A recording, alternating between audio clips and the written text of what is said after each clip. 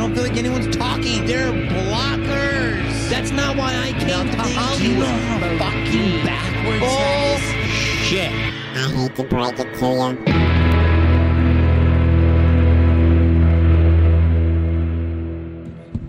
Ladies and gentlemen, today we have a young, up-and-coming comedian. I have a lot of questions for her. Oh.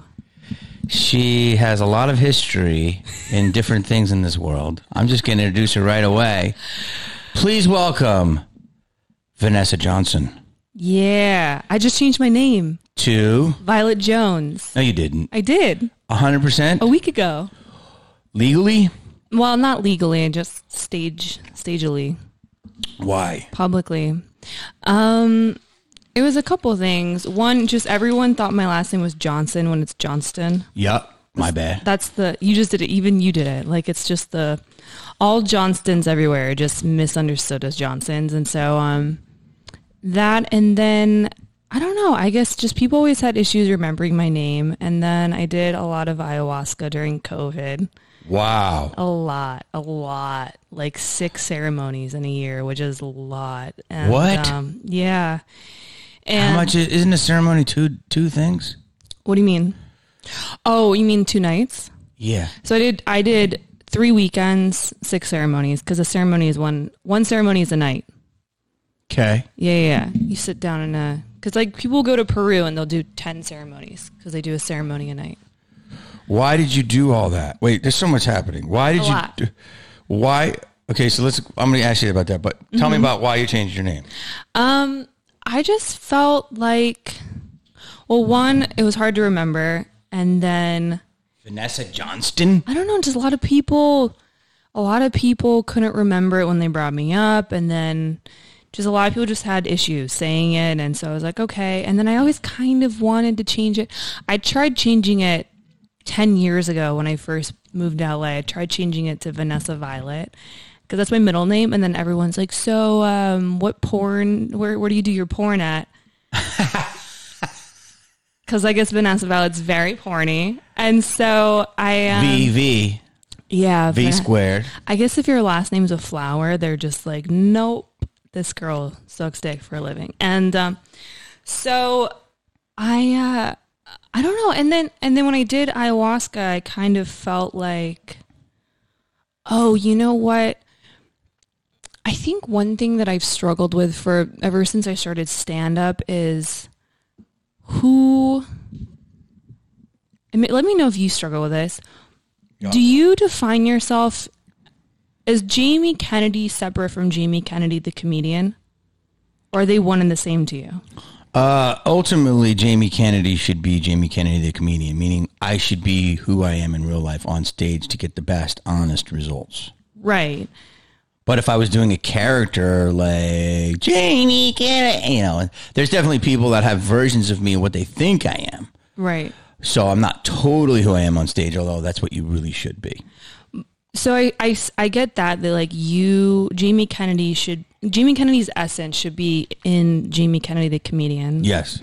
Unless you're doing a totally different character. Right.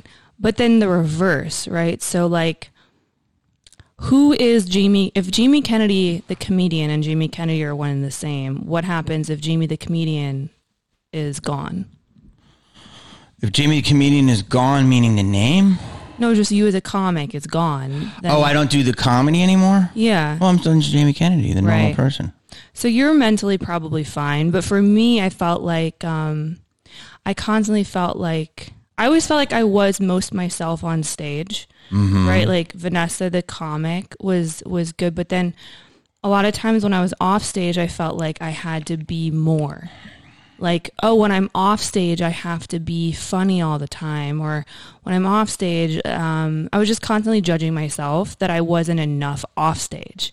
As opposed on stage, I felt very fine, like normal, great. And so I think for me, it's been kind of nice having a dissonance, just that Violet Jones is the comedian and that's the comedy part of my life. And even if stand-up, let's say I no longer could do stand-up again, or like stand-up comes in ups and downs, right? And if stand-up goes or is great, or if it's shitty, wherever it is in its life cycle, it doesn't determines the value of Vanessa. Yes. Like Vanessa's value is not contingent on comedy, if that makes sense. They're two different things. And like Vanessa isn't funny all the time. Vanessa is interested in things that probably a comic wouldn't be interested in. Like, so this kind of creates a dissonance for me, which is nice. Yes. So those are the two sort of catalysts of why Violet Jones came to life. You're totally saying what every performer would feel. You just compartmentalized it and made it official. Yeah. So that's cool. She has a name. Yeah. So it's like, that's Violet Jones. That's my stage persona. Just like, you know, Eminem is one thing. Slim Shady's another thing. Within Eminem, Marshall Mathers is different, obviously. But, you know, yeah, you can be... People that don't change their names still feel the way you feel. So I think that totally makes sense. I think Violet Jones works for you. Thank you. It goes with who you are. Yeah. Why did you do ayahuasca? Who am I interviewing, by the way? Violet or Vanessa? I don't know. I honestly, it's been a week. This is a newborn baby. It is a newborn baby thing. I mean, you know, what's interesting is that I don't, like, I think if I was coming on purely as a comic, I probably would be more, and that's another thing that would happen on podcasts. People are like, she's a comic, why isn't she funny? And it's like, well, that's like a part of me that doesn't happen all the time. On podcasts? Yeah, sometimes I've had people complain. No one, comics are never really... See, Jamie, you're so mentally, you're so well adjusted. I think I read the YouTube comments, which you probably don't, do you? All the time. You do? Of course. This is why we do it. Right. So, okay, I think just me. Anyone who says they don't lies. Yeah, just me, I think, right now, I would assume. Wait, so why did you do so much ayahuasca? 6 times. 6 times. Your energy is different. Yeah, people say that. Is it better? It's more... Calm. Comfortable and calm. Yeah. Not that you were a wild nut, but you definitely probably felt like you had to try stuff. There was trying, for sure. Well, ironically, the reason I started it was because I felt like as a performer and as a comic, it takes a very long time to let go of fear of failure, right? And so for me, the fear of failure and my ego is getting in the way of me doing like act outs on stage and like the things that I wanted to do. And I felt like there was this barrier. And so I did ayahuasca initially to sort of dismantle my ego with the hopes that I would become a better performer.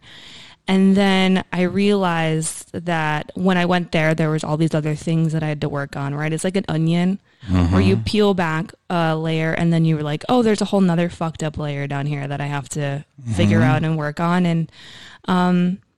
And when you're on the medicine, you get, everyone's experience is different, but for me, I had a very verbal sort of dialogue with the medicine. So like the medicine, that's the ayahuasca? Yeah. Okay. So she would speak to me and be like, hey, like you're working on this right now in this ceremony, but you have to come back and work on this other thing. Is this the medicine? Is this the ayahuasca lady? Yeah, her spirit. A lot of people. Is there a spirit or is it actual human? No, it's a spirit. Okay. Yeah. So she was like, you have to come back again. And I kept getting that every time I did it, every weekend I did it. The first night I was like, why the fuck did I come back? This is the most painful thing I've ever done. Why am I here again? This is the worst idea. And then the second night you learn things, you become better, it's healing. And you're like, okay, you know what? I'm glad I did that. Glad I fixed myself. I'm perfect now. And then right when you feel like you've kind of reached that place, she talks to you. It's like, hey, there's this other fucked up thing about you. You should come back and work on it again. So the medicine kind of talks to you. And so I kept getting called back. It's very strange listening to it. I think for someone who hasn't done it, it seems like, it's very hard. I would akin it to, if you can imagine doing ayahuasca, it would be as if you could remove the veil between this world and like the spirit world, right? So like, and I was never religious before ayahuasca. I didn't believe in an afterlife. I thought that when you died, you didn't exist anymore and there was nothing. And so if you do believe, I don't know what your beliefs are in terms of like afterlife, or if you believe in like your soul exists, or do you believe you have a soul? Do you believe that stuff? Okay. So when you die, do you think your soul like goes somewhere? It's a longer convo, but I kind of think we just are a spirit soul. I think we're actually just consciousness, and this could be an avatar, and then this will go into another thing. Okay, perfect. It'll keep going. Right. Okay. So imagine if you remove the veil, right? Because if you believe souls exist, then theoretically souls are all around us. We just can't see them, right? Even if they're not in a body. So imagine you can remove that veil and you can see everything on the other side. That's what ayahuasca sort of does. It thins that veil. So you can kind of... Like another sense. Yeah, right. So, I mean, like, I've experienced where I, like, was able to, like, see my dog who passed away, like different souls, like it thins that veil. And it'd be like if you imagine if you took something and for 8 hours you could speak to God or whoever you believe that is, right? The universe you can communicate with. I don't remember where this was going. You're talking about how you did it 6 times. Wait. Oh yeah. So it kept calling me back, saying like, "Oh, you have to work on this. You have to work on this." You're violently ill the second day or the first day? So when you have things that are inside of you that have to be purged out. Yeah. So like, and it was very hard for me the first night I did it ever. I was very ego driven. So much of my life was based on ego, and I that came from primarily like my upbringing. My father would tell me, like, if I got a B, he would tell me I wasn't his child. Oh, you're a failure. You're not my kid. If I got an A, oh, I love you. Wow. Yeah. So my dad was very abusive. He was suicidal my whole life. He committed suicide a couple years ago. He shot himself in the head. But he would. Sorry. Yeah. Thank you. It's funny because when you're a child of having a parent who's suicidal, it just like becomes just another thing. Like, it's just like, oh yeah, my dad wants to kill himself again this week. And you become almost like desensitized to it in a way. And so my dad, because whenever I wasn't good enough, if I didn't perform to his expectations, then I didn't deserve love. That creates, the back of your mind, like an ego-driven life, right? Oh, if I'm not pretty enough, I'm not worthy. I shouldn't be outside. So it's very ego-driven. That's probably partly what you were talking about, that you sensed before. And you develop that as a defense mechanism, right? Because that's how you're surviving in those circumstances. And so when I went the first night to do ayahuasca, my body didn't want to give that up. It like had clung so hard to the ego that the first night I was like dry heaving. I couldn't let it go. I was like very, very sick and I couldn't throw up and I wanted to die. I was like, I don't want to live anymore. This is horrible. And after that first night, I was like, I need to figure out a way not to do the second night. Because you stay there, you're supposed to do the second night. And I was like, and I never lie. I'm a very honest like person. And I was like, I need to come up with an excuse that I have to go. Like, I can't go back. But I committed to it the second night, and one of the shamans there helped me work through it, and I threw it up. I like threw up my ego, and that was like, I've heard all this before. You have? From multiple people. Yeah. It's interesting. But you've done it the most I've heard. Like, oh, really? I heard if you do it 2 times, it's insane. You did it 6 times. That's 12 days. 6 days.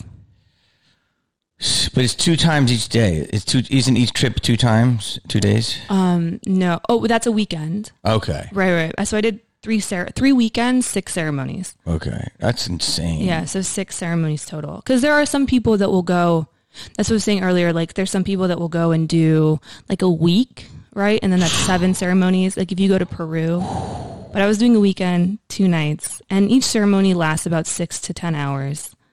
So it's a long time. It's like doing 20 years of therapy in a night. It's one of the most painful yet rewarding experiences a person can have, because you don't realize, like, we don't realize the things that are holding us back, 100%. Yeah. We're driven by the unconscious and the ego. Yeah.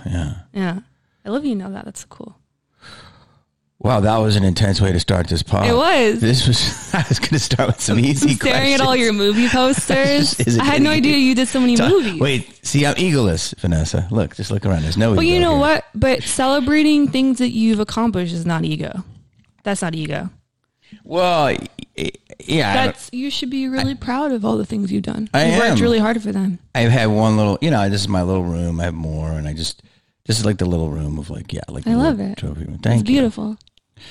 I don't want to, that's incredible, but I have so much to ask you, and that's insane. Sure. I feel like you've done ayahuasca since I saw you.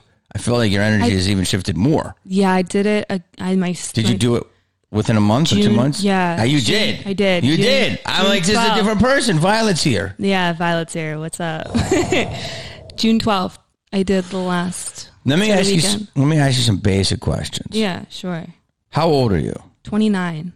29. 30 in October. 30. The me big 30. 30. Yep. It's good. Your life's just starting. When did you start doing comedy? 20. I started in 2015. I was 4? something like 23. Okay. 23. Well, you already told me so much that I understand why you started and the backstory with your father and your family, and I'd like to get into that. I was going to ask you why you started, but tell me why you started, and then I already think I know why, but why did you start? Because it's the most painful art form. Yeah, it's interesting because and you have an interesting background. Yeah. You were on Thank America's you. Next Top Model.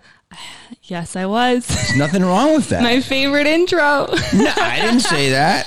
But I don't know what else. I think you've acted in some things. I did a couple TV shows. Yes. Like a movie, and I was a guest on How I Met Your Mother. And what was the movie? I did this. So it's funny. Whenever I start something, which I think is very important, whenever you start something, make a goal that you're like, I can't quit this thing until I accomplish this. So when I was an actor, which happened by just happenstance, I didn't have any aspirations to be one. Okay. When I became an actor, I told myself, all right, I'm not going to quit this until I am a lead in a movie and I have a trailer and it says my name on it. That was my rule. Can't quit. For stand-up, I told myself I can't quit until I do Madison Square Garden. Jesus. Yeah. So I can't quit stand-up until I do Madison Square Garden. But I was like... Then you won't quit. You'll just want to do... There's Boston workarounds. Garden. I'm like, I could just be like a feature for somebody. Like, I didn't say I had a headline. I just said I had to be. Okay. Okay. So there's workarounds that. But so for acting, it was that. I was like, all right, I can't quit until I have a movie trailer with my name on it. And that movie was it. And it was this kind of like comedy, sci-fi, low budget, independent movie. It still counts. It still had my name on What's the it trailer. called? It was called Jurassic City. So Okay. it was like this, it's about these girls that are, they go to jail, and then the jail, like, it was like a government program was housing dinosaurs, and then the dinosaurs escape, and then there's these girls in jail trying to escape around these it's like very low budget. CGI surprisingly good for the budget. And did it come out? It did, yeah. It did. It came out years ago. So I did that movie, and then I was like, all right, I did it. I can quit now. Okay. So these are like little things to see if you can do. Yeah. So you did that. Quit. You did America's Next Top Model. Yes. How far did you go?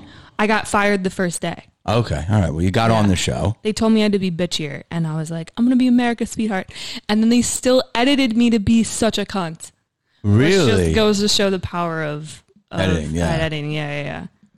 Wow, because you do have some bite to you. Yeah. So the fact that you were going to be the sweetheart and they say you have to be bitchy. I don't think you're bitchy, but you're not. Did you watch it? No. Oh. But I don't know. But I don't think you're a pushover. So the fact that they wanted you to be bitchy. They wanted me to be mean to people. Oh yeah. Like, and It's good for TV. I was bullied as a kid. Like, I would never, I don't know. I'm like, if you're just bullying people just because, I don't know, that just seems fucked up to me. No. Yeah, they're doing it for the TV. I'll bully people to defend people that are being bullied, which is what kind of happened on the show. But they're really good about asking you questions and then so the rule for reality, have you done reality? Yeah. So I don't know if they did this on your show, but for mine, what they would do is they make you answer whatever question they asked you. You had to say the question and the answer. So like if they're like, was Jamie Kennedy a slut? You'd be like, was Jamie Kennedy a slut? You say, well, maybe not really. But then they cut out Jamie Kennedy was a slut. They can cut out just that part. No, if they say like, do you find that Jamie Kennedy was a slut? Then you have to come back. Jamie Kennedy was a slut. I'm not sure. Or I heard that. That's and then they'll be like, Jamie Kennedy was a slut. Yes. They could cut out those little pieces. So that's what they did. Sound bites. Yeah. They sound bite you. They did. And they got Sneaky you. motherfuckers. But to be fair, I ended up, after I quit being an actor, I worked as a producer in film and television, and ended up, one of the things I worked on was in reality. Yeah. And so I was on the other side trying to make the sound bites. So I respect both sides, because they're like, yeah, you're trying to make television. You have to do the best you can do. And it's hard when, as a producer, when you work in reality, you're the writer in a way when you're a producer. And so you're like, all right, you cast these random strangers that you hope are going to fit these character archetypes. Yeah. And then you just try. And the crazy part is every reality TV person thinks they're the hero, but there's only one hero. In a show or in a movie, right? In like a written movie, you have like the hero, you have the like the what's the term, like the Yoda, the spiritual guide, you have mentor, you have the all these different character archetypes in a good movie or a good show. And in reality TV, you're trying to find people to fill those archetypes and guide them into those places, but they all think they're the hero. Yes. So there's like a kind of a disconnect there. Ugh. So wait, so you did the acting, you did America's Next Top Model, you did your movie. So how did you get into stand-up? So this guy. If it's hot, let me know. No, I'm good. Okay, Are you hot? I'm all right. You just want an excuse to take your shirt off. Really? Anyway. How did you start, and what made you start? This guy took me on a date to Oddball Comedy Festival. And what city? It was in Orange County. Okay. And you were already out here. Yeah, I was here. This was like 6 years ago. I didn't know stand-up existed. Wow. Yeah, I never knew stand-up You never existed. heard of like Steve Martin, Eddie Murphy, Joan Rivers? I didn't have cable as a kid. Okay, yeah. So I didn't know stand-up existed, and I get there, I'm like, wait, what the fuck is this? This is crazy. Okay. This is insane. I can't believe this exists. And Chris D'Elia was on stage, and I was just like this person's like the most amazing person I've ever seen. This guy's so funny. This is so crazy that this is a thing. And I was on the speech and debate team in high school, and I would do all these like weird voices, and I was like, I wish there was a career where I could just like talk about things and make voices. And I didn't know it even existed. And then I'm sitting there watching Chris D'Elia, and I'm like, this is the thing that I'm like supposed to be doing. Okay. And then I started. So you saw Chris. Yeah. He was murdering. Crushing. In the daylight at Oddball. This is like at 3:00 on a Wednesday. Wow. Just in the fucking sun. Yeah. So you got a super intro to comedy. So he's killing it. Doing the drunk girls bit. Okay. This is like back then when he was doing drunk girls. Okay. Yeah. And so then you like got this divine intervention, and then you're like, bam. Yeah. I was like, I'm going to start comedy.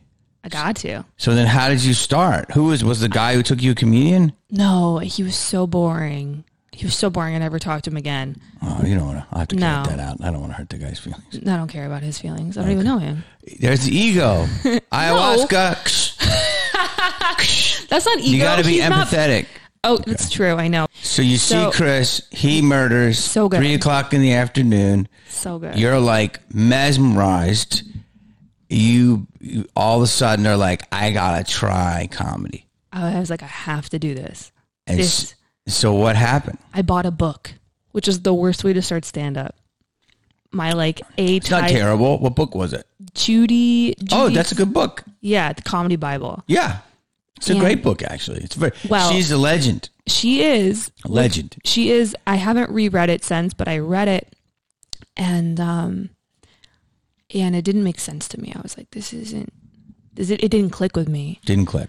No, and so I was like, fuck, dude, I really want to be a stand-up, but I guess I'm not supposed to because this book doesn't make sense to me. Totally. It was like, because I think if you're already, that book is probably good for someone who is not organized. If you're like a left brain person, like a math science person, reading a comedy book just makes you more in your head when you need to be the opposite, right? I feel like that book is left brain the creative or the other one. Right yeah. brain is the right brain's creative. I feel like that book would probably been good for someone that's a right brain, like a guy who's like, I'm just the funny guy, I want to go outside, and then she creates structure for you. But for me, I was such a structured person. I needed to learn how to be less structured, and it just made me more structured. And I was like, I don't think I'm not supposed to do this. So I paused it for 6 months. I was like, this doesn't make sense. And then I went to the improv. This is when I was working at HBO, and a bunch of people doing what? I was an assistant in development. You were? Okay, yeah. Yeah, and so... You've had some crazy jobs. I have, yeah, I have. That's a whole other story. Yes. It has, yeah. So I have a lot of career things. Yeah. But a bunch of people from HBO were like, we're going to the improv. We're going to go see a comedy show. And this is the second time I'm ever going, right? 6 months after you saw Chris. Yeah, so I go with, and at this point I gave up doing comedy because I was like, oh, I'm not supposed to do it. This book, like... But you never tried it yet. No, I hadn't tried it. You gave up the idea of trying it. Yes, I did. Okay, I was like, ahead. this isn't, yeah.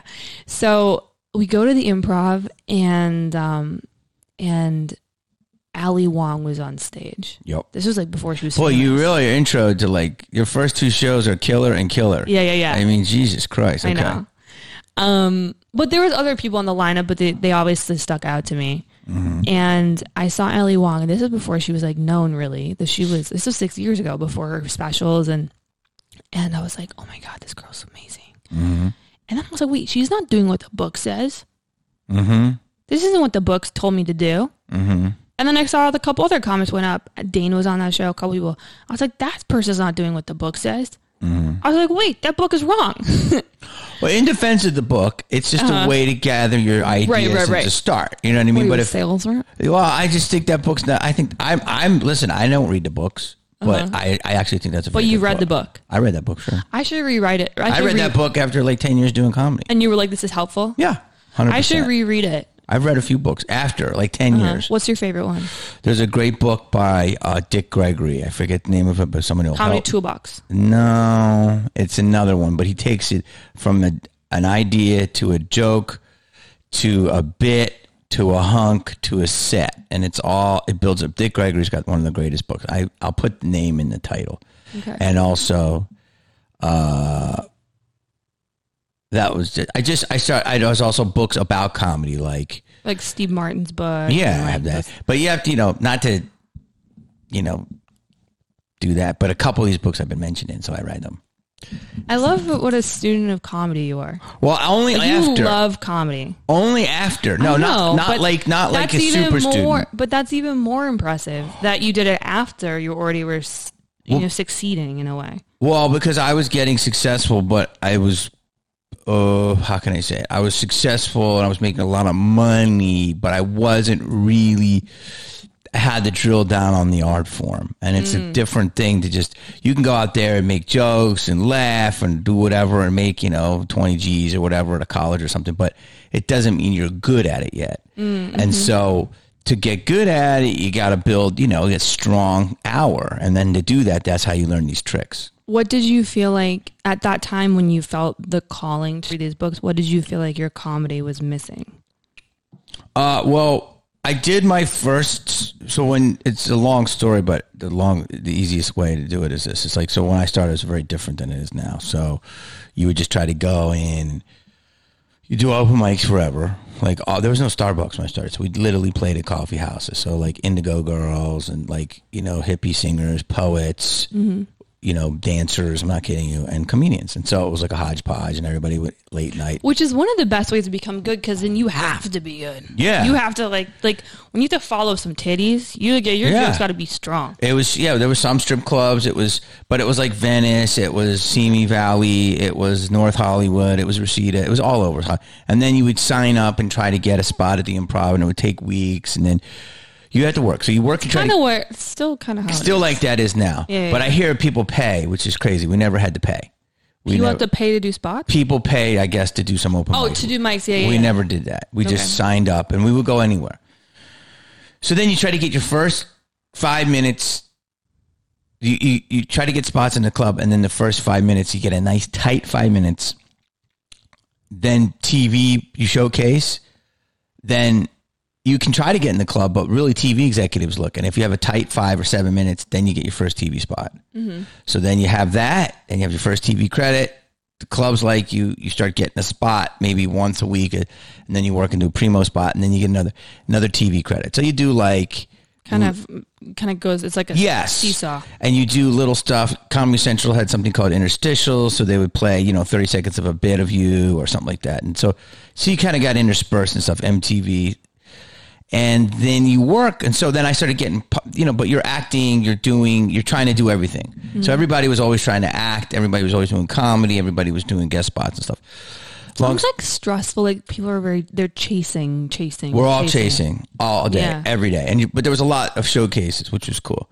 A lot of pressure. Yes, tons of pressure. Yeah. But then I started getting successful. And so when I started getting successful, I started getting successful more as an actor and not as a comedian, but I started as both. So then I started getting headline spots right away, but I only had about 15 minutes. Fuck. So I was like... Because I went from like 4 years in the open mic circuit with sporadic spots in town, very little in the A clubs, to all of a sudden people were like, hey, he can headline B clubs. And I was like, so great comics like, Bob Saget, Rick Overton, Craig Shoemaker, they allowed me to open for them. And I would do like 15 minutes and that was enough. And then I learned how to middle, even though people wanted me to headline. And then I started headlining these clubs off the grid, no social media. And then I'd bring greater comics and I would do like 20 minutes and we would do like 4 20-minute shows and be enough. So everybody would do 20. Mm-hmm. And then I would sign autographs. And then I built to 20, 25, 30, 30. So in colleges, all I had to do was 20. So I started getting booked at my level and then I got better and better. But I was more, people do me 40 minutes and I could do 30. It was 10 minutes of where you from, what's your major, that type of shit. But people liked it. But then when I got to do my first special about 10 years after in the game-ish, 11 years, it's like my agent's like, let's put it together, blah, blah, blah. Long story. So then I was like, I need an hour. So I only had like 35 minutes. So then I had to really drill down, sit down with my writer and help fucking. So that's when I really started getting the books. I'm like, this needs a lot of work. You had a writer? Of course. Really? I have my ideas, but some of my best jokes, you'll see some of them are me, but some of them just a comic at the Improv. Give me just go, try this, tag.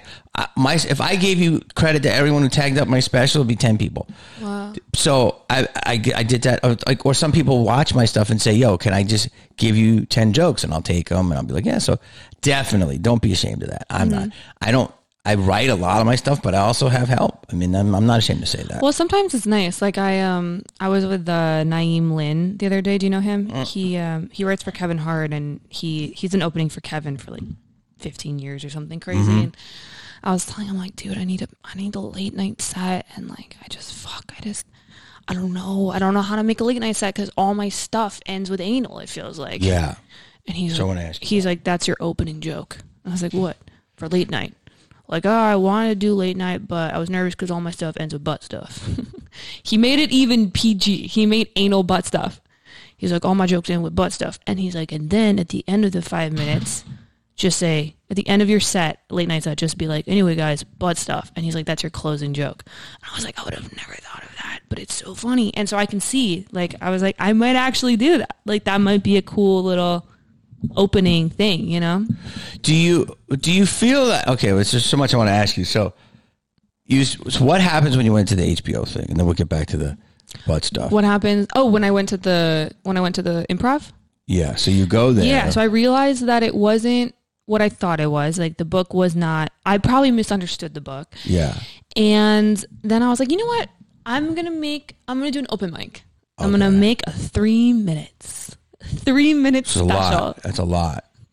Well, yeah. I mean, when you start, it's like, whoa. And it's a lot.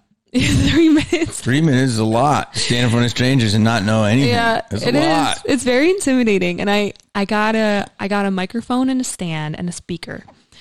And you did that and practiced? I did. See, now I didn't do that. That's like a book. Jamie, I'm a math science person. So I'm like, all right, I'm going to make a system, and this is my hypothesis, and this is how I execute the hypothesis. So I know. I mean, it took a while to get out of that brain, but, and so me, my sister, and my dog sit in my living room every night, and I would practice these 3 minutes. And my 3 minutes were about, because at the time I was dating a lot of women, and I was talking about how eating vagina was hard. That was your opener. My first 3 minutes. You might want to do that as a late night opener. Guys, what's the deal with eating pussy? Yeah. So I did that, and I figured it out after 3 minutes. I mean, after a month, my 3 minutes of eating pussy material was tight. And tight eating pussy material. It's very tight eating, yes. And so I went to do this mic at the West Side Comedy Theater. Yep. In Santa Monica, and went up there, and I was in my head, I thought, this is how just oblivious I was to stand up.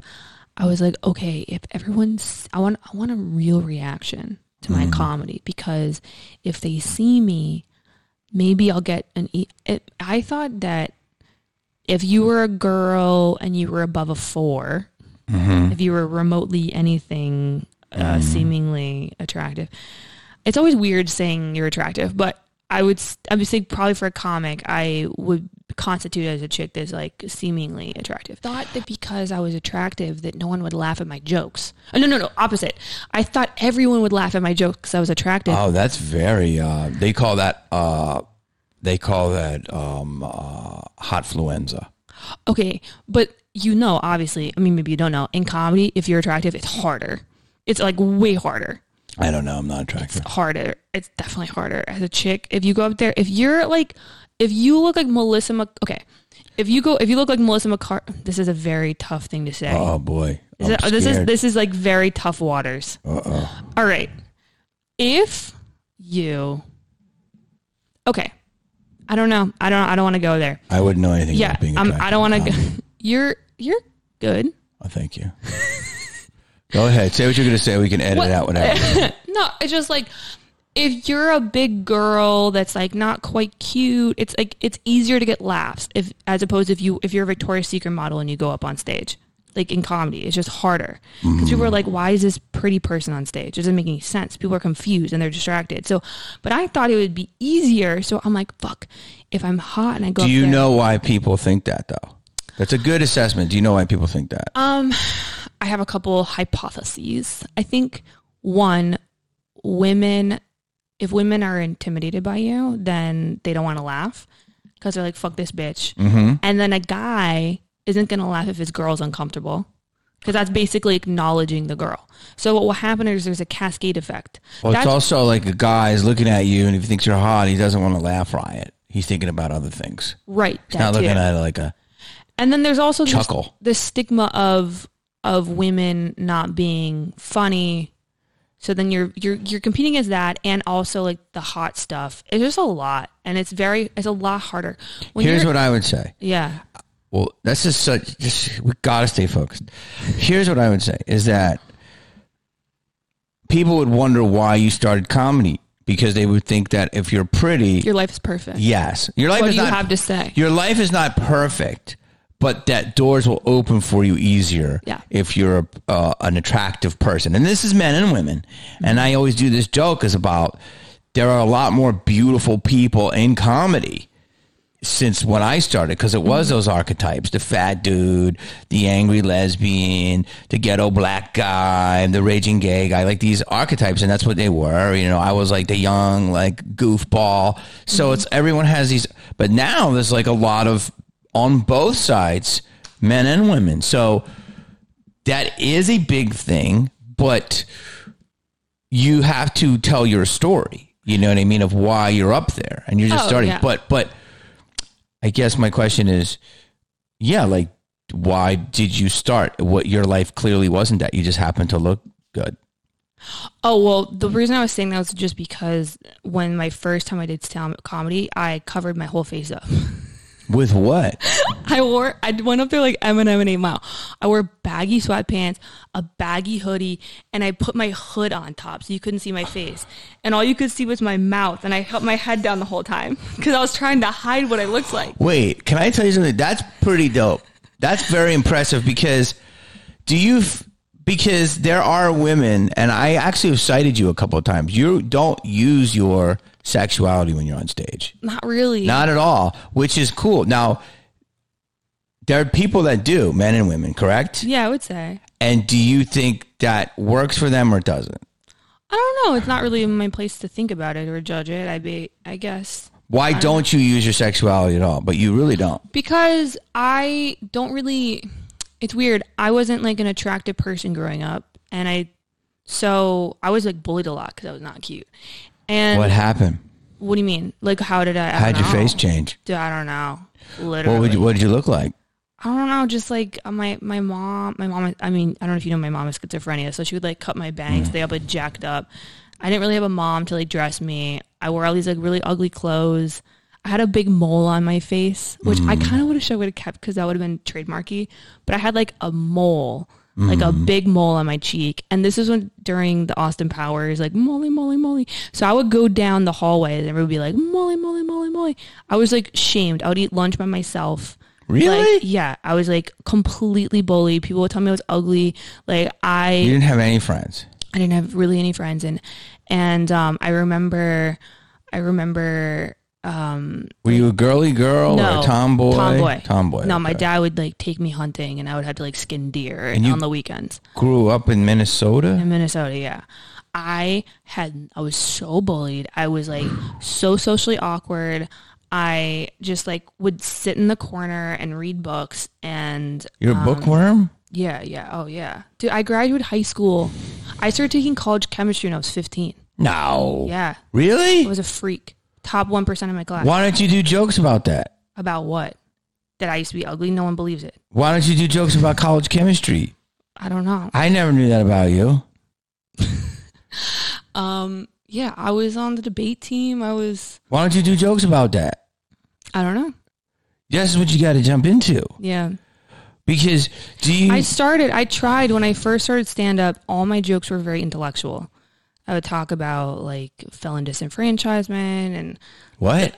Felon disenfranchisement is like the ability for felons to vote or not vote, or like I talked about like a lot of government stuff. All my stand-up when I first started comedy was very intellectual, about the government, about philosophy, about religion. Give me a government joke. I used to have this joke about, mind you, this was my first started stand-up, so no judging, but I had this joke about Guantanamo Bay. Okay. And I was like, premise. Yeah, I was like, it's crazy that the worst prison and torture facility in the U.S. is called Guantanamo Bay because it sounds like a vacation destination. And I was like, how much would it suck if you're like it's so different now. My comedy style is so different now, but I was like, wouldn't it suck if you're in court, they're like, you're going to Guantanamo Bay, and the guy's like, dog, man, will there be turtles? Like, it's not bad. Yeah. Yeah, so it was like about that kind of stuff. And but everyone, just women didn't really relate to it. And then like, I don't know. And I would try to get booked on shows and people would be like, yeah, your comedy's not really like for our audience. People would tell me that it was too offensive. I wasn't PC enough. Offensive? You're doing government stuff. I know, but I used to do this rape joke about this girl I was dating. I don't know. I did like everything. You could think of like Bill Burr stuff, like all that kind of like race, religion, politics, like everything but what I talk about now. Okay. Literally. There was like, everything was heady intellectual, and it was, I would have bookers tell me like, yeah, like, you know, you're funny, but we feel like your comedy's not for our audience or whatever. And then I watched like comics like Becky Robinson or these girls that were kind of in sort of not quite my class because she's doing comedy longer than me, but I saw them going up with like jokes about my period and stuff like that. And then I saw like, I kind of saw a trend. I'm like, fuck, dude, all female comics kind of talk about the same stuff. And like, I was like, there's a reason for that. Mm-hmm. What do they talk about? They all talk about like women versus men, or, oh, makeup, I look different, or, you know, it's a lot of like, as a woman, this is hard, and like, my female problems, and like, and things that surround that, right? Like, my boyfriend does this, he's so annoying. My husband does that, so annoying. My makeup, my clothes, you know, all that stuff. And I was like, that wasn't really what I was interested in. I didn't really care about any of that stuff. And I realized, oh, like, there's a reason why every successful female comic talks about the same stuff. It's because that's really the only thing that works when you're a female comic. And it kind of sucks, dude. I talked to Sam Tripoli the other day, and he was talking about Whitney. He's like, Whitney Cummings never used to talk about like man versus women, and he's like, she used to talk about like all this cool stuff, and he's like, and then one day she just stopped. And I was like, yeah, there's a reason for that, because it's really the only thing that works.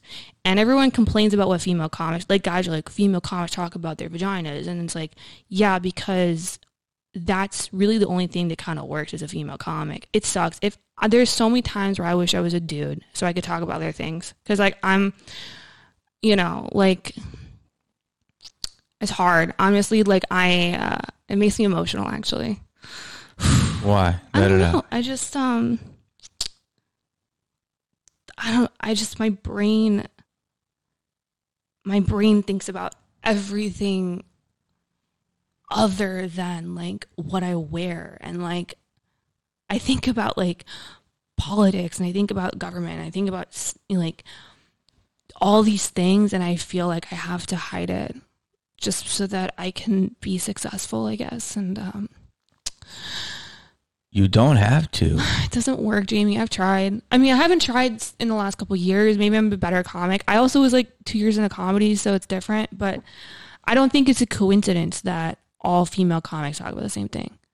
I don't think that's a coincidence. You think they all talk about like... Because that's the only thing that people want to buy from a female comic. Because like at the end of the day, you have to sell tickets to women. And, well, you just sell tickets to a certain demographic. And, like, my hope is that our culture will start shifting and women will start being interested in other things, right? Because, like, unfortunately, so many women at a young age are trained to just think about getting a boyfriend, getting a husband, what they look like. Like, so many women are put into that space. Mm-hmm. That's how our society kind of is. And so that's what women want to listen about, because that's what they think about all day. Most little girls at 8 aren't taught to think about like, hey, what do you think about the government? They're like, no, does that nail polish match those shoes? Mm-hmm. You know? And so they're the ones that buy tickets. And so you have to make comedy for them. Otherwise, who are you going to be selling tickets to? Well, the 8-year-olds aren't buying the tickets. I know, but when they get older. When they get older. Yeah. I don't know. But here's the thing. Yeah. It is hot in here. It got hot when you started crying. Yeah. Which is okay. I love that.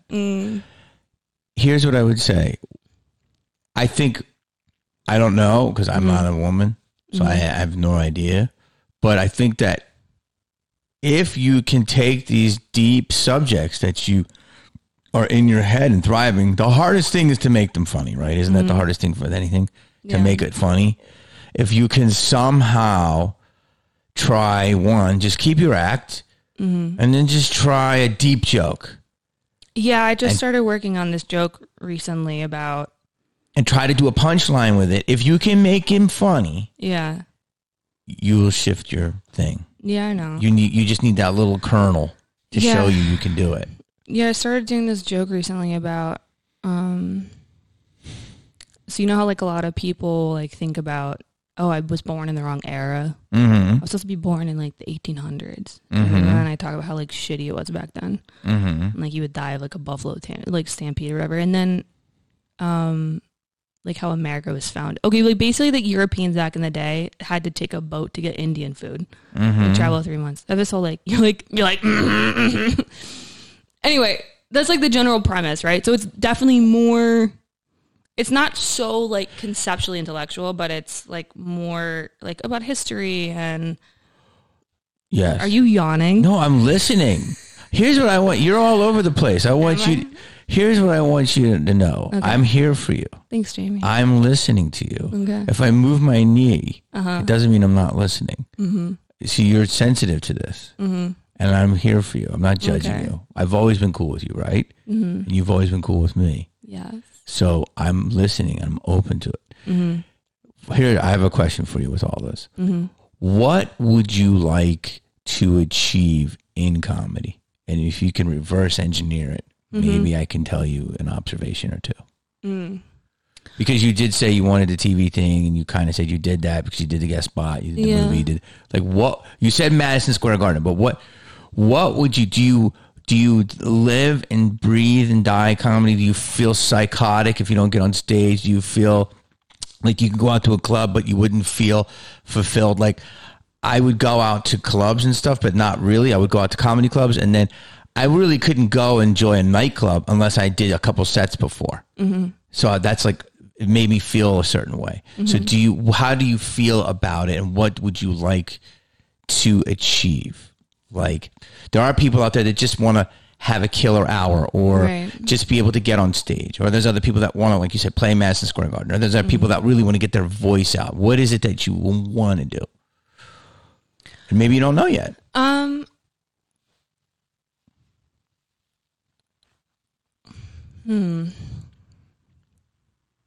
I think why I started stand-up was to connect with people. Mm-hmm. Very true. That's a very good answer. I think we all do that. I definitely feel that way. Yeah, like sometimes it feels very hard having conversation in life, but for some reason on stage it feels normal to me. Yes. Like I can talk to these people. Yes. And maybe it's just because they're not answering. Like maybe I just like having one-sided conversations. No, that's not true. Obviously, they respond in their own way, but I think when I started comedy was because I just really wanted to connect with people, and I wanted to kind of explore these things with them, right? It's almost like sex in a way. Like, why do you want to have sex? And it's like, well, I like the experience of it. The experience of it, or you just like it feels good? No, I like the experience of it. And I love learning and exploring and becoming better and connecting with people. You know, it's interesting. I'll have like a spot at like the Improv or something, and I'll do like a 15-minute set of material that I know works or whatever.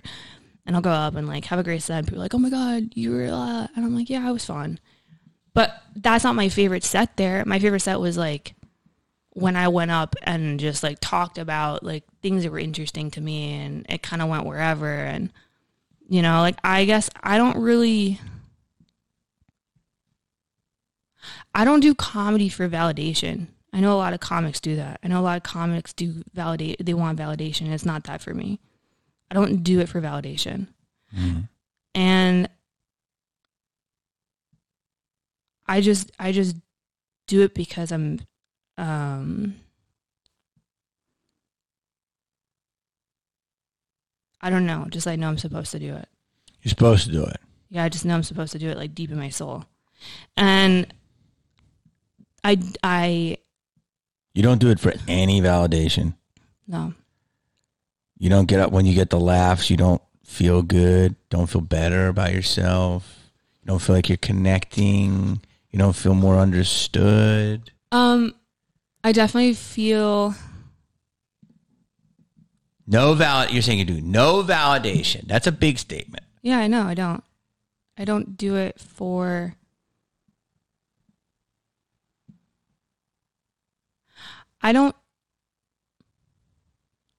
this is what I would akin it to. I would akin to sex. There's women, or there's people who have sex because they feel like I'm not enough, and if this person wants me, then maybe I'm enough. Totally. Right? And the same could be said for comedy. I'm not enough. I get on stage. People like me, so I'm enough. A lot of comics feel that way. Totally. So I'm not that. What I would say is like, I am a person, and life is life. And then I see another person, and I'm like, oh, like you seem cool. Let's have sex together and explore it and see where it goes. Mm-hmm. And I can have sex for 5 hours. I just love the exploration of sex. Mm. So it's a long time. Yeah. So got stuff to do. Yeah. I've done 7 sets in a night and then go and fucked for 5 hours afterwards. So Wait, say that again. what? I said I've done 7 sets in a night and then I went and had sex for 5 hours.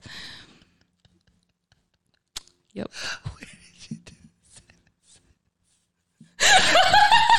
Where did you do 7 sets? Well, a lot of them were at the haha, so I definitely probably had to get void filled after that. But 7 sets, a lot of them in the valley. Yeah, and then a 5-hour sex session with one person. One person usually. A man or a woman, or depends. Depends. You're what are you, pansexual? Bisexual. Bisexual. Okay. Okay. Yeah. Just keep going. So that's like a 10-hour day you got there. I'm assuming the sets were 5 hours. And then the sets. Yeah. Wow. So yeah. Wow. Okay. But the comedy's kind of like that, where it's just like this, this beautiful.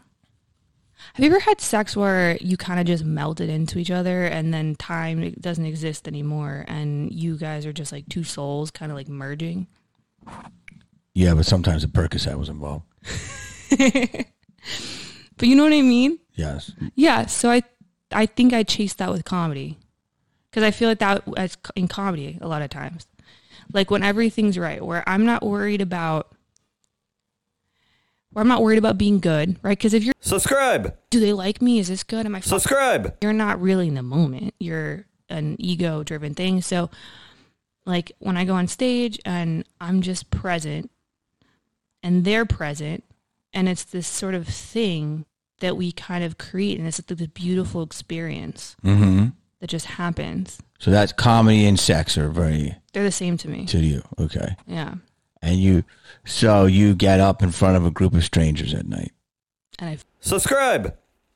You are very, you bring it up. I didn't. You're very, you get down. You talk about the sex a lot, and one of the reasons I wanted you on this pod is because you were saying things to me in a fascinating way, but maybe I'm ignorant, where you were talking about going on the road. Now you were in a relationship or you're not. It doesn't matter. It's none of my business. When I was on the road or now? I think you're in some sort of relationship. Oh yeah. And you said you would go on the road, but not when you were in your relationship. Tell me when I'm wrong. And you would have sex with a guy, and they would be clingy. Yes. So, and you talked about it like a male. Again, I'm not being ignorant, 2021, but only because I know how men are. You talked about it like a man. And you were like, explain that process to the listeners, because I was fascinated by it. Because I've never heard a female comic say it the way you said it. Just want to subscribe. That's what you said. Subscribe. No, I mean that's your opener for the late night set. Yeah. So do that again. Anyway, there's my 5 minutes for Conan. R.I.P. To Conan. So sad he's done, but probably good for him. He's probably happier now. Dude, when you go on the road, I mean, again, it's like sex is like comedy for me. So it's like, okay, I fucking do my 2 spots at the club and then I want to keep going. Yeah. So I find a person. You're headlining. Now I'm headlining. And so you're doing an hour, 45 what? 45. 45. 45, yeah. Okay. So you do your 2 sets and then you're all jacked up. Don't you get horny after comedy? There are times for sure. Right? Yes. It's like, So when I go on the road, when I go on the road, I do 3 things always. I find the best restaurant in town. Yep. Not a fancy one, but just like a good restaurant. I go to a museum and I go to a strip club. Okay. Those are the 3 things every weekend. Okay. I do that. So I do those things, and then usually you sound like a male comic except the museum part. Go ahead. except the museum. Although Chris Millhouse, shout out. Go ahead. He does the museum stuff. He loves it's museums. fun. You get to just like learn about their culture, and he'll go to 2 museums and forget the strip club. Oh yeah, and find the best burrito. Boo. Gotta do both. Okay. My favorite is when you go to a strip club in like the middle of nowhere, and there's just chicks pregnant on fucking stage. Yeah. Stripping is very like comedy to me. Comedy. Because they have to gain the audience. And so you want to find the best restaurant. Go to a museum. Best museum and the best strip club. And then I want to find like the hottest person in this town. Hottest person. Could be man or a woman. Yeah. Okay. So I'll go to a couple bars and, you know. They don't usually come up to you after the show? I don't really like to like shit where I eat. Well, usually they're customers, so they leave where you shitted. I know, but Okay. I don't know. I've never really Subscribe. a person from my show. Okay. That's a male comic thing for sure. Male comics love to people Subscribe. at their shows. That's like most of the reason why they do shows. Like, that's what they tell me. That's what they tell you. A lot of comics, male comics, are like, "Oh, I started comedy because I wanted girls to like me." Mm-hmm. I don't know. Anyway, so You would do if I was a male comic, I would do my thing, and then I would do the meet and greet, and then I would just like the 3 hottest girls. I would give them all my numbers. Yeah. I'd be like, "Here, text me." Yeah. And then of the 3, at the end of the night, whoever was the hottest of the 3, I would be like, "Come to my hotel room." That's what I would do. I would make it into a system. So you would do everything that men are accused of They're being getting in trouble terrible for. right now. I would do it. You would just... It's efficient. Girl. They're already wet. They like you. They laughed at you for an hour. Why wouldn't you fuck them? By the way, you're not doing them a disservice. Coming as a woman who sat through a comedy show of a man killing it on comedy, I'm like, I want to fuck this guy so bad. He's so funny. So as a woman, I know that if a dude kills on stage the whole time and everyone's laughing at him and they're all, as a woman, you're like, I want to fuck that guy. Yeah. I'm like, you're wet after watching a person crush it on stage for an hour. So then they Subscribe. that's like a night come true. I would say You're saying it's a bonus. it's a bonus. It's a I little don't know how add-on. these. So like, if I was a chick in like Wisconsin and I worked on a dairy farm and my life was boring, and then I went to a show and there was a male comic there and he was fucking hot and he murdered for an hour, and then after was like, "Do you want to come to my hotel room?" I'd be like, "Oh my god, this is amazing," and I would Subscribe. like, "This is the best night of my life." Yeah. People are complaining, which obviously there's some stuff there that's wrong, but anyway, I do that with dudes. So you do that with dudes. Yes. And the problem is that what I've experienced is a lot of these dudes will Subscribe. night and then they're like sleep over and then they start planning their move to Los Angeles. Wow. Yeah, it's happened to me 3 times now. And you know, they're always like hot and 25 and they're like, "I know my life sucks because I'm not married and I'm a loser." Because in these towns, everyone's married at like 18. He's like, "Oh, you know, my friends are divorcing now and on their 3rd marriage and I'm 25 and old fart." And you're like, "All right, dude, come here with your fucking..." Subscribe. And it's great.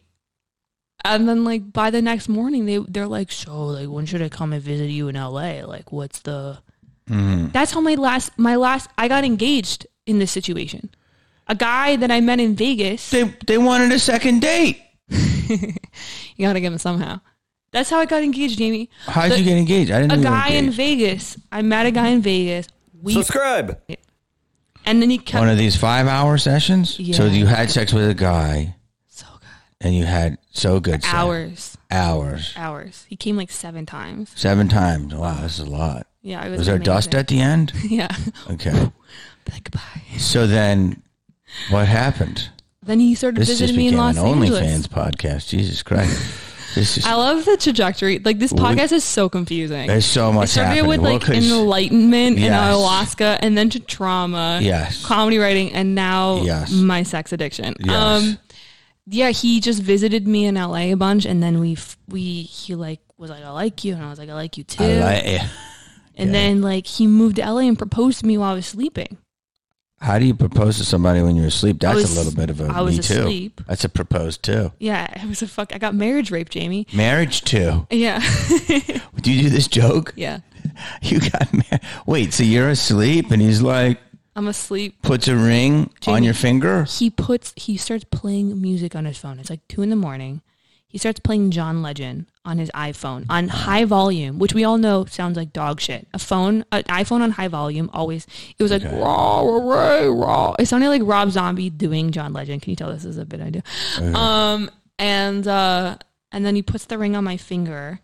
I just like felt it, and I was like, because it was dark. I'm like, it feels big, and then I fell back asleep. Feels big, but you didn't think it wasn't fleshy, so it wasn't that thing. It was a ring. Yeah. And I was like, oh, okay, sure. And then I woke up and I was like, fuck, dude.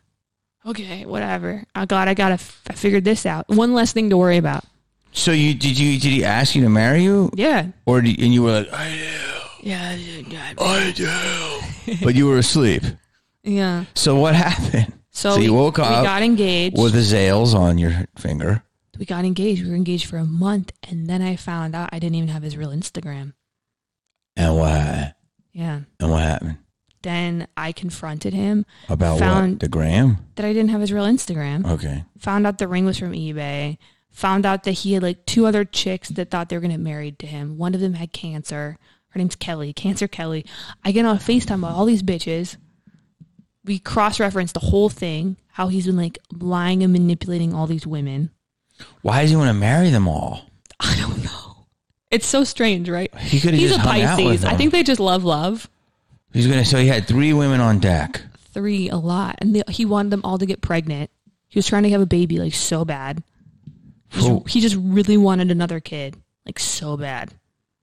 And then out of revenge, like the Scorpio me, I was like, I must have revenge. And then I bought a fake pregnancy test on Amazon.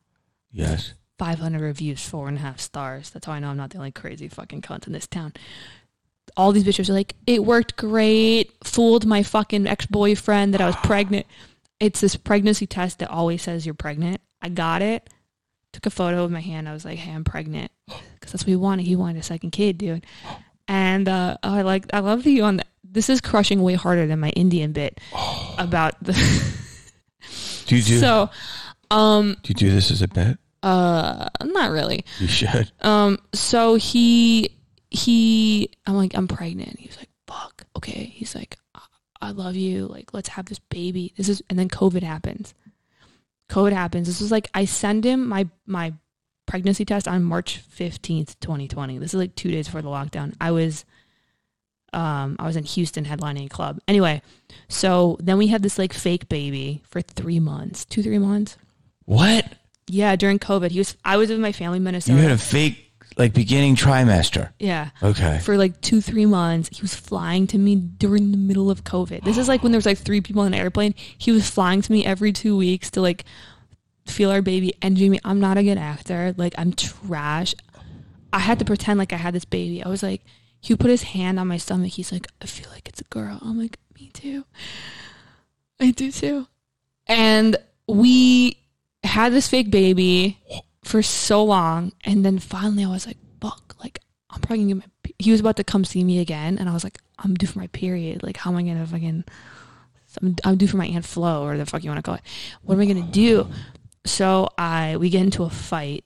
I like manufacture a fight, and then I don't talk to him for 2 days, and I'm like, I went to the Planned Parenthood and I got rid of it. And he's crying. He's like, I'm sorry if I died. I just really loved you, and I'll regret this for the rest of my life. And I was like, good. And so we got back together because I was like, the dick is good. And we got back together. We moved in together for like a couple months during COVID. Oh my God. What? This is so fucked up. You moved in after all of this? After I aborted our fake baby. And then... Oh my God. And then we broke up again. Oh, we broke up after I did the first time I did ayahuasca. Because I did ayahuasca and I was like, this is toxic. You think? And we broke up. And the next day I met my boyfriend that I have now. The next day? Yeah. You just broke up with the fake baby daddy. Wait a minute. Before I go to that. So you made the guy travel during COVID. That's fucked up, Vanessa. He wanted to. He wanted to be with his child. Why didn't you say, you know what, you're a fucking piece of shit? I'll tell you why. And I told this to him a couple months ago. We're still friends. I told him. God, this is so... You need about 10 podcasts. Here's the thing with you. You got to exhaust every story thoroughly. Your problem is there's too many synapses. You're asking me questions and I'm answering them. I know, but they have to stand the subject. So let's say it. This is crazy. So go ahead. Why did you make... I think besides the fake baby and all that, the most fucked up thing is, yeah, he didn't seem like a great guy, what he was doing with all these women, but to make him travel during COVID. I'll tell you what I told him. I told him, because I told him, you know, after like 6 months or a year, he thought it was the baby died. And then I told him. And then to make a fake baby die, it's just so fucked up. I told him, I was like, I just want you to know that I was never pregnant. It was fake. Mm-hmm. And I did it because I wanted you to know what it feels like to revolve your life around a lie, because that's what you have done to countless women over the last decade. And I want you to know what it fucking feels like. How does it fucking feel? That's a mic drop. Yeah. Yeah, that's a good, yeah. It's a lesson. Okay. I'll shut up on I was that. doing it for all the women out there. You were the hero. Yeah. So wait, hold on. How did you meet the guy the next day? Well, Or it was a guy you were hooking up with? No, it was a guy I had matched him on a dating app like the week before ayahuasca, and then we started hanging out, and then I was still kind of seeing my ex. After ayahuasca, broke up with him, and then I just... But it wasn't like 2 p.m., broke up with ayahuasca, 3 p.m., moving in with a new guy you never met. No. Okay. No. Hold on, let me ask you questions, because we got... Yeah, how are we doing on... It's already been an hour 25. Can you believe this? Okay. I asked you that. Okay. You're pretty, with your views, you know, and you're a comedian and you're a woman. I mean, I hate labels. You're just a human to me, but let's just say, I'll just say these labels and you'll tell me you're a woman, right? Mm-hmm. Identified woman, but you're bisexual, but you're a comedian. Mm-hmm. And you know, are very pretty, you know. Thank you. And you don't use that on stage, which is very true, you know. And you also do shows with everybody in town, which, you know, I mean, now you've booked me on some of the hottest shows. Mm-hmm. You know, you also are getting into that game. And you work with, you know, beginning comics, and you work with, you know, superstars. So you're all in the game. And you go up on stage, and I've seen you have killer sets, you know, and I've also seen, you know, you have... You know, a joke or two misses happens, just like, you know, I have get on stage and I have some off jokes and things happen. You know, you're just, what I'm saying is you're living the life as a comic. You did some joke, I forget, I was at Whitley and you were talking about something and it was getting I followed you and I forget, maybe it was your closer. What was the joke? It was killing. What the fuck was that joke? What's your closer? I don't have a consistent closer. I don't know. Was it about broke guys? Was it about... Yes. It was about if you're going to have sex.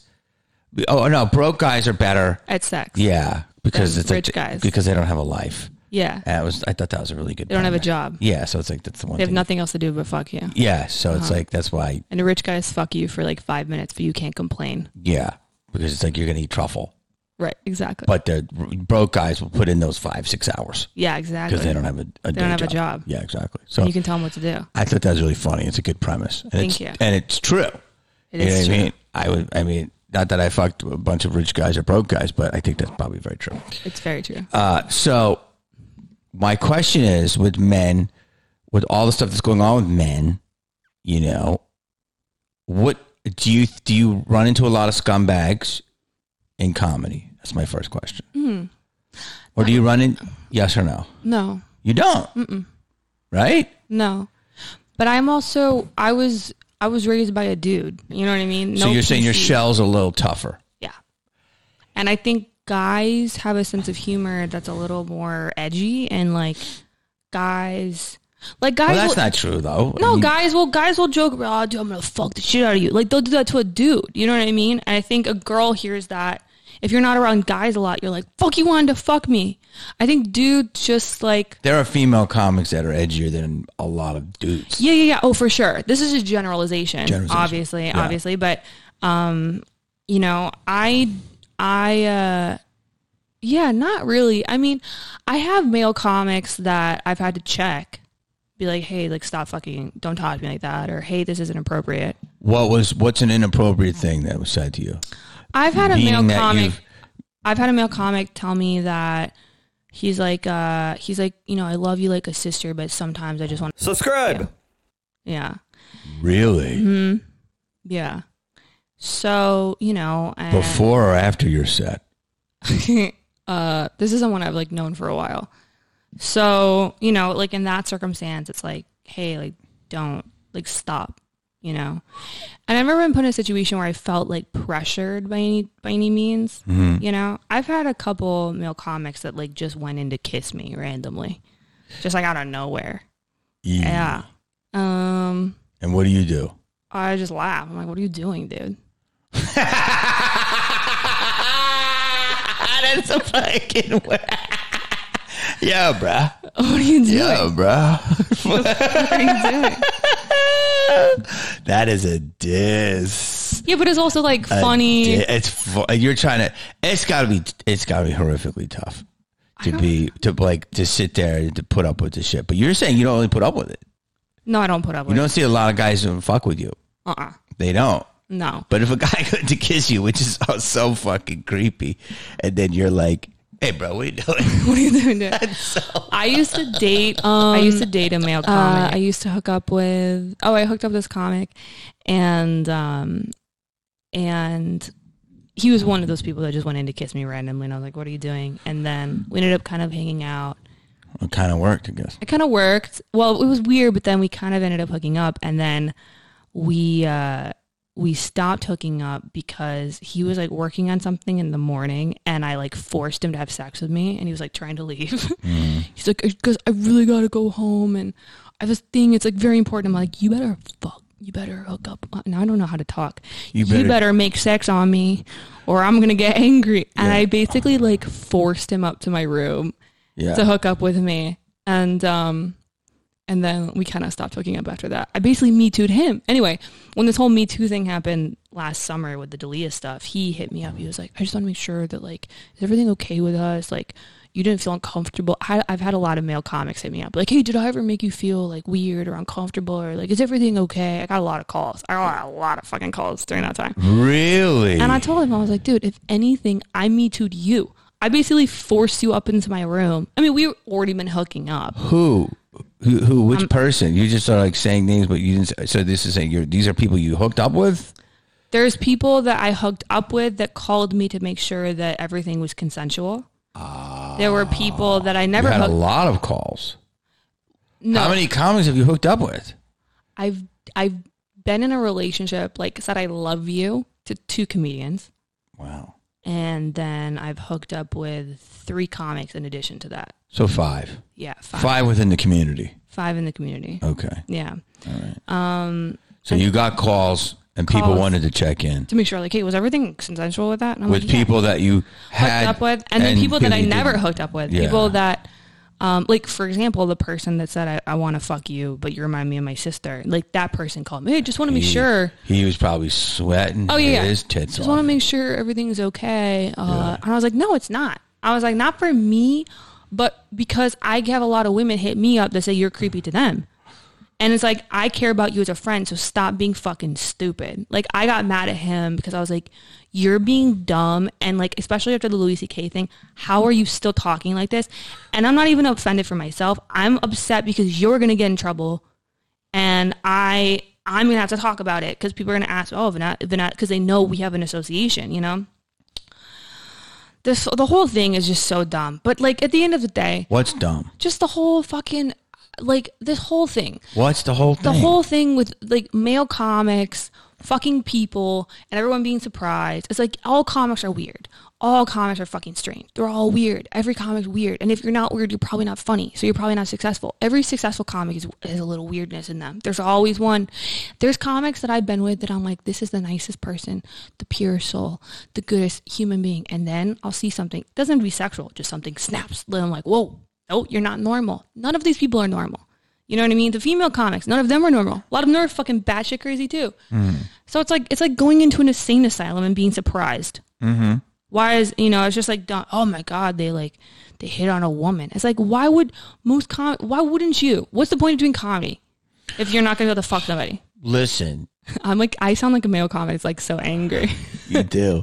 I'm the voice of a generation. There's a lot of reasons to do comedy, and one of them is validation, which you Yeah. say you don't do it for. But validation from women is the definite big part of it. Yeah. For sure. But it's also being great at it, getting heard, expressing your ideas. But yes, for sure, rock stars, actors, athletes. How come no one's me tooing those rock star guys? How come no one's talking about those motherfuckers? I know girls that are like, yeah, I hooked up with the lead singer of this super famous rock band, but I had to Subscribe. remember before I could get to him. How come none of those guys are getting in trouble? Yeah, music is insane. How come no one's surprised? How come no one's in shock? It's because comics are weird and nerdy, and they're like, me, my shoes. And then they're like, wait, how come that guy touched a girl? But when you see a rock star who's like out there with his dick, no one's surprised. Like, yeah, everyone should be sucking his, Now I don't know what words I can say. You can say whatever you want. Oh, okay. I'm like worried about this. Like, am I allowed to say dick? Joking. I feel like I'm doing a dick little is that. You're doing a what? Dick is fine. Look, I agree with you. There's a lot of people getting a pass yet. I think the thing with all of this stuff is this. I have to dance around how to say I'm going to get in it. trouble. I don't even like talking about it because every You time just did. I delete it. Every time I talk about it, I get in trouble. By somehow. who? Does it go viral? Yes. The thing that I said about, I was like, I said on a podcast. I will never. Let me just say this. I'm going to say this on record. I'm not going to post anything that makes you uncomfortable. Okay. So, I know what to edit. I said on a podcast, oh yeah, if I was a male comic, I would hook up Use with the meet all and these greet. girls, and I would use a meet and greet to hook up with these girls. That's what most of these guys do. That went viral and got me in trouble with some of the guys that got me too that year because they're like, why is Vanessa perpetuating this fucking thing? And I'm like, dude, it was a joke. And I did it 3 years ago. You just said this. As a woman, you see a guy on stage that gets you. Yeah. Yeah. Validation. Is that's No, I mean, like, as a validation. woman, when you see a guy killing on stage as an Yeah. audience member, that gets you. Hot. Exactly. Hot. And so. That's why I've hooked up with 5 comedians Yeah. Okay. and said I love you to 2 of them. You love it. Do you want to say anything to them now? Dear. But you missed them. No. So, okay. So, yeah. So obviously we all know this. We all know that people who perform, what's the term? Groupies, chuckle fuckers. It's all about consent though. And that's where a lot of this stuff gets muddy, right? Like what was not consensual, what isn't, And I think the thing is, you're speaking a lot of truth. People get on stage, they go to small towns, they hook up, they have fun. Everybody's having a good time. But now, because of this, everybody's on eggshells, and we should get better, but we should also admit what's really happening, what's happened. There's no system in place to protect anybody in these circumstances. Like, I wish we had an app It's a good idea. that you knew your PIN and you could go, I decided to hook up with this person. And it's that's a good recorded. idea. I would do that. I would Record the sex or just record it? No, not record the sex. It's called sex. the blockchain. Yeah, like a blockchain. Yeah, we could do that. Like a Bitcoin for hooking up. Because think about it. Think about how many famous people have their assistant give NDAs to people before they hook up with them. That's very common. Like with those famous people, sign this NDA. If there was an app, like if I was like a Delia or someone, I would be like, hey, you have to sign this thing that you said yes to hooking up with me. Or like there's an app where you like, I consent to hook up with this person so that it's recorded. Like there was a written thing like this person said yes and it can't be disputed. And honestly, after what's happening where people's careers are getting destroyed, that's the only way I would hook up with someone. And yeah, maybe there might be a couple people like, well, I don't feel comfortable. Fine, it's not worth it. If you're a Dalia, there's 10,000 hot girls that want to be with you. You know how many dates I've been on with women, the hottest women I've ever seen in my entire life, that I've been dates on with women that brought Dalia up to me like, oh, do you know him? And I'm like, oh, you're with me trying to hook up with Dalia. Like Dalia's a desirable person. There's a lot of chicks that want to hook up with him. So if there's a girl who's like, oh, I don't feel comfortable for saying that I consented. Who cares? He doesn't care. There's so many girls that want to hook up with him. So I would say it's worth the 20% that don't want to do it because of the app, so that you don't lose your job or your career and deal with this crap, right? Don't you think? 100%.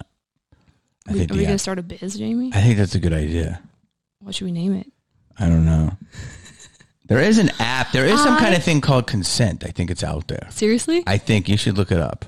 I consent. But yeah, it's crazy. Look, I could talk to you on that note for a long time, but I have another. Listen, you need about 10 podcasts. And it did get hot in here, it's right? very hot. I'm warm. Yeah. Once the tears started flowing. Yes. But you did a lot. We did. We went through a lot You of things. feel good, right? Yeah. Hit the gram. Hit him with your Instas. Hit him with everything. At Please Violet follow Jones. her. What do you want? Your new name is what? Violet Jones. On Instagram. Your Yes. Twitter. Violet Jones. If you just look up Violet Jones on everything. Facebook. I don't have a Facebook yet. I need to make one. Okay. And you have a YouTube? Everything, just Instagram. Instagram's where it's at. Do Instagram. You got a TikTok? I do. Violet Jones Comedy. Violet Jones Comedy. Baby. Listen, just So was fun. interesting. There's going to be a lot of clips. I think you could. I think it could be very interesting. You didn't say it was good. Thank you for. Oh, it was good. It got Okay. really fucking hot. It's so hot in here. Now I know. Once you started talking about your period Yeah, just the river flowing, the and heat, the fake the heat baby, wave. Jesus, we cover so much. But follow Violet right now. Listen, I really like getting to know you a lot. I think you're awesome, and we've it's nice working with you. Thanks, Jamie. You I too. told you it would happen, and it did. I'll talk to you soon.